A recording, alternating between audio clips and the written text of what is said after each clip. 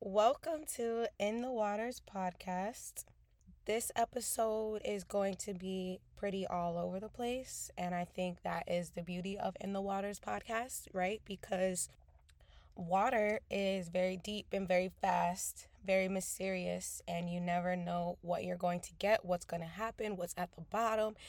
We don't even know if there is a bottom, right? So no, there's an endless amount of depth that we can get to.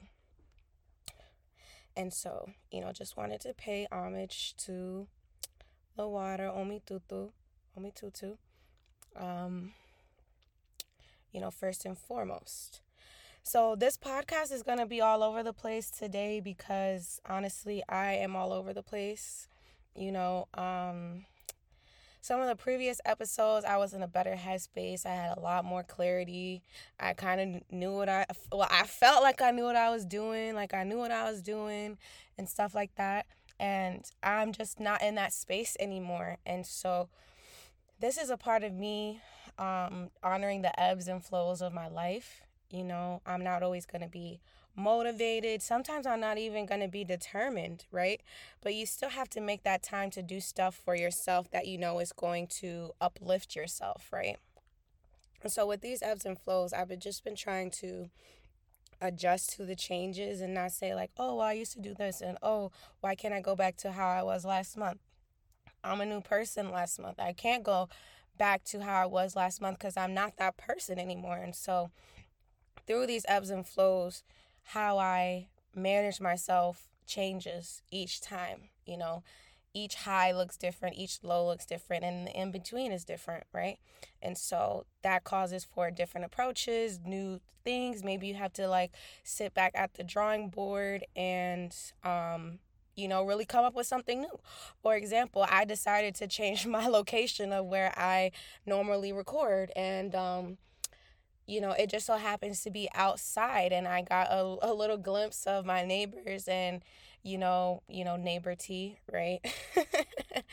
And I had a million ideas for what I wanted to talk about, and I just never got around to sitting down and recording. And so sometimes this is what we're left with, just like a smorgasbord of things, and I think sometimes that's just okay, right? We're in always going in different directions all the time, and I think that's okay. Our directions change, our paths change, the way we think and operate change, and sometimes we just have to get on board with the changes, right? But yeah, you know honestly, I'm in my Saturn return right now, and so I'm really trying to be cognizant of the lessons Miss Saturn is bringing me. I'm not an astrologist. I'm not an astrologer, an astrologist, nobody like that. I just, vibe well with the stars and really resonate with them. And so what I know from, the stars and the planets is that Saturn is a planet that rules constructs, social constructs, and norms and rules, and maybe some of your core beliefs can be tied to where your placement of Saturn is, and what house it's in, what sign represents it, right? So needless to say, I'm in my Saturn return, Saturn and Pluto. And so what I take from that is that Saturn and Pluto. I'm I meant to say Saturn and Pisces.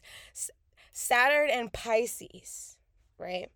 Pisces is the sign of, I like to call it La La Land, just the ethereal, deep, sensitive, um, psychedelic, right? Like characteristics type, you know, think of like a flowy, fairy, pixel, type of essence, right?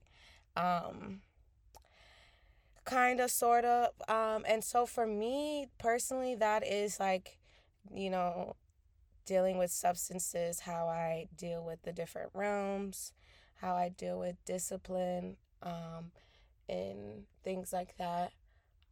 My neighbors is out here doing something real crazy. They always got something going on, so I'm a little distracted.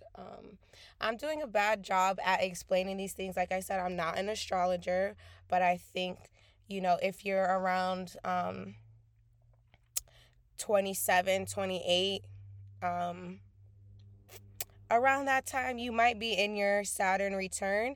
And if you feel like a lot of your old ways of coping, your old core habits and beliefs are being challenged, know that it is happening for a reason, right?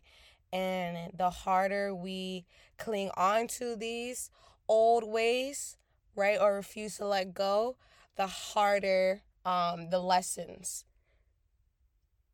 harder the lessons are to learn, right?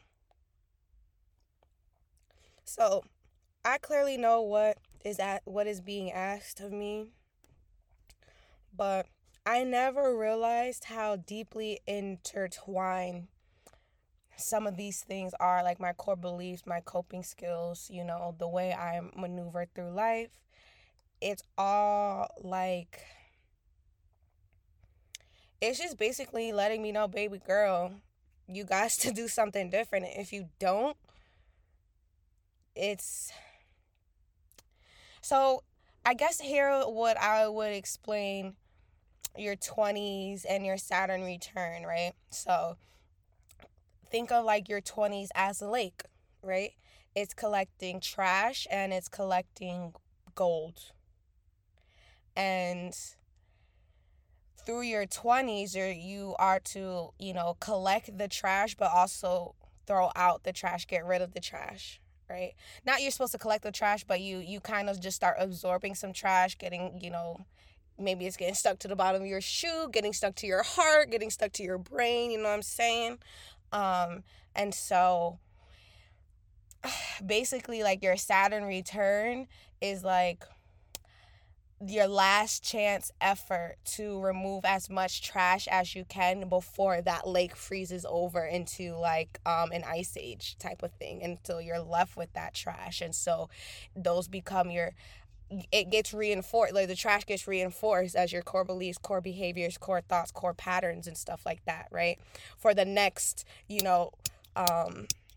generation, for the next rotation or orbit of Saturn, until it gets back into the sign that you were at when you were born, right? Your natal chart. So sometimes that takes like 20 something years. So imagine, knowing for the first 28 years of your life that like there's a lot of things you could have done differently, and then you have to go, say, the next 27 years dealing with that again, right? So that's like 50 plus years of dealing with the same old stuff. And changing in that time is going to be a lot harder because it's frozen over. You're going to have to really dig deep and dig for hours and months and years to really dig out all of that trash, all of the pollution, So figuratively, that's kind of what is at stake during your Saturn return. It's like, okay, shit's about to freeze over. Are you sure you want to freeze over with these current thought patterns, money habits, relationship stuff, codependency tendencies, substance use, like all that stuff? It's really, really important. I'm not saying you have to believe in astrology and the stars. You can think it's malarkey, you can think it's mumbo jumbo, but it's honestly just a tool, just like any other tool to get through life. Same with psychology, same with philosophy. It is still, of the same, and one would even argue it might be one of the original tools. So that's just some like food for thought, right? So just, I guess the lessons are, is that you don't have to fight tooth and nail for your lessons, right? They don't have to drag you through the mud, right? You don't have to lose everything to learn what you needed to learn. So if you're a little bit more aware, a little bit more cognizant, a little bit more free flowing when it comes to the ebbs and flows of life, of emotions, of momentum, of discipline and determination, sadness, then you just ride the wave, right? I heard this quote actually earlier today. It says something like, you can't tame the waves, but you can learn how to surf. You know, being in the water does not have to be like a drowning, anxiety provoking experience. It can be actually really fun, thrilling, and invigorating, even when you aren't able to, ride the whole wave, even when you crash and face plant. Like, it's still something else out there bigger than you that is worth enjoying and exploring and experiencing. So that's all I have to share with you all today. So thank you for listening to the Smorgasbord. That is my thoughts. Thank you for listening. Bye-bye.